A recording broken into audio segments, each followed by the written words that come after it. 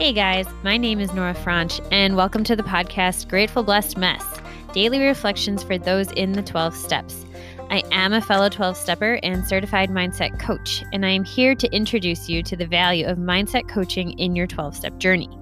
So if you feel like you are stuck in the steps, if you're slipping and sliding with your abstinence, mindset coaching may help you as it did me, and you can find me at CatholicMindsetCoaching.com. These episodes are meant to invite you in to consider the truths of 12-step wisdom and to join in the very real struggle of living them in action. I hope that it feels almost like a mini meeting, and I invite you to contribute your own share on the Grateful Blessedness Facebook group to keep the discussion going. My comments are based on my own experience, so feel free to take what you like and leave the rest. But my hope is to encourage you on your own daily 12-step journey. As they say, you cannot stay clean on yesterday's shower. So without further ado, let's begin.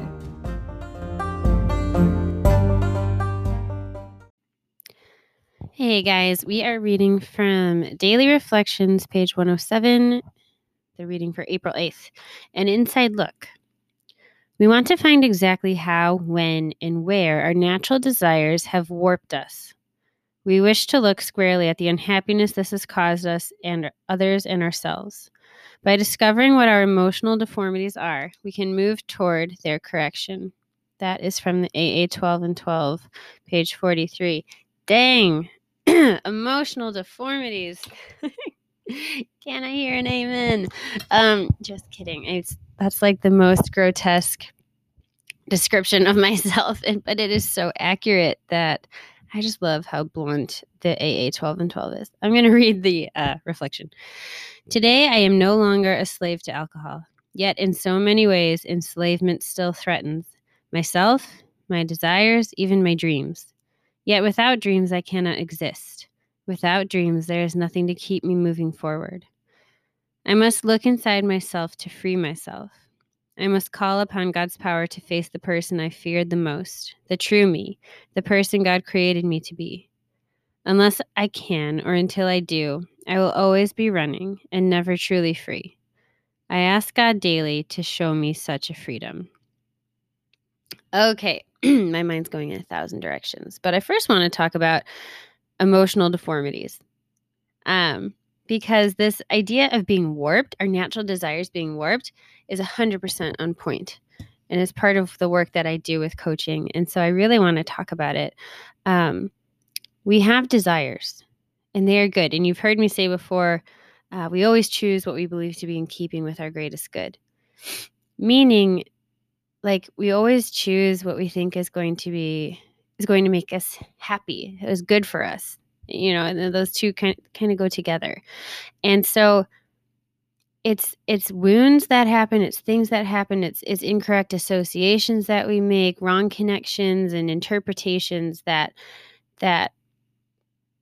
skew what we believe is good for us.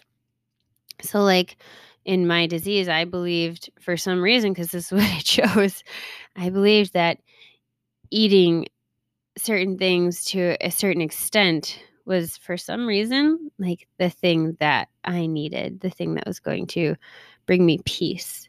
And it did the opposite. So that's an idea. So that's a very clear example of my natural desires being warped. My natural desire said, you need to eat that thing. I want to eat that thing right now.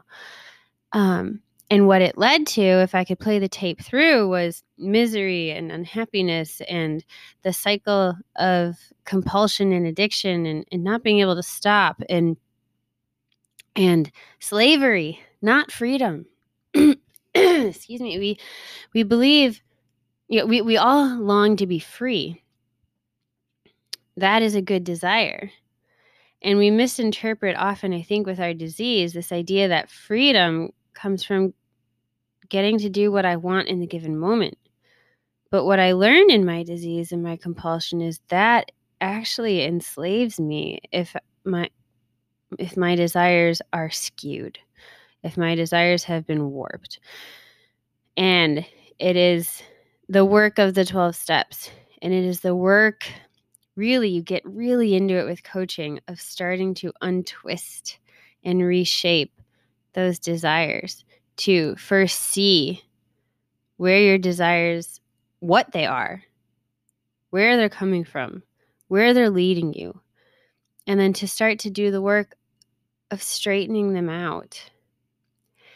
And it is a lot of work. And for someone who's not in misery, the motivation might not be there.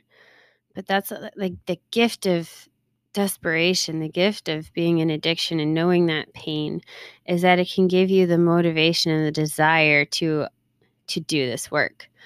Because this is what's going to bring you to freedom from your substance of choice, and internally freedom to rest in who you are and who God made you to be.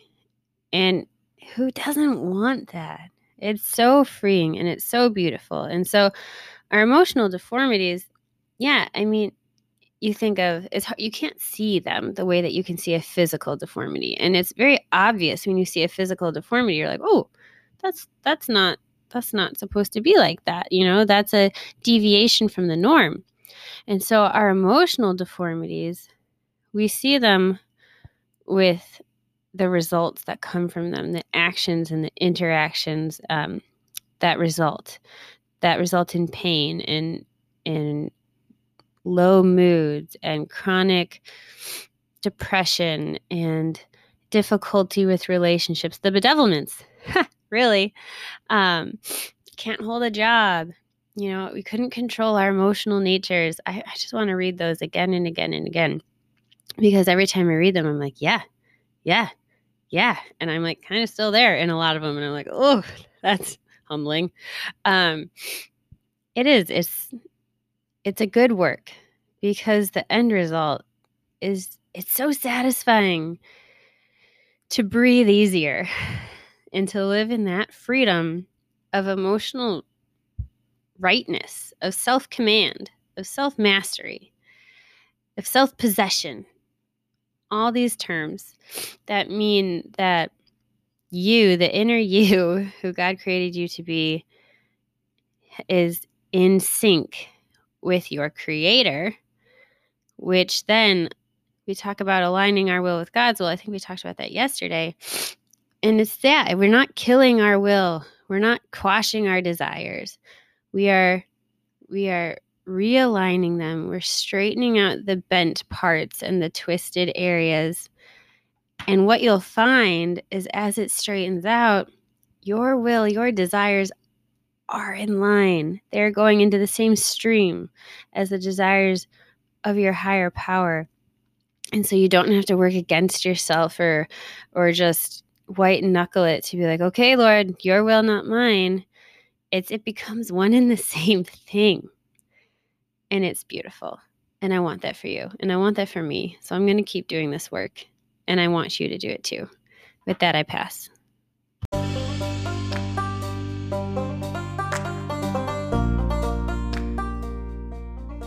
Thank you so much for listening to today's episode. If you feel that mindset coaching could help you on your 12-step journey, please feel free to reach out and find me at CatholicMindsetCoaching.com. This is not a replacement for 12-step work. This is something outside of the 12 steps.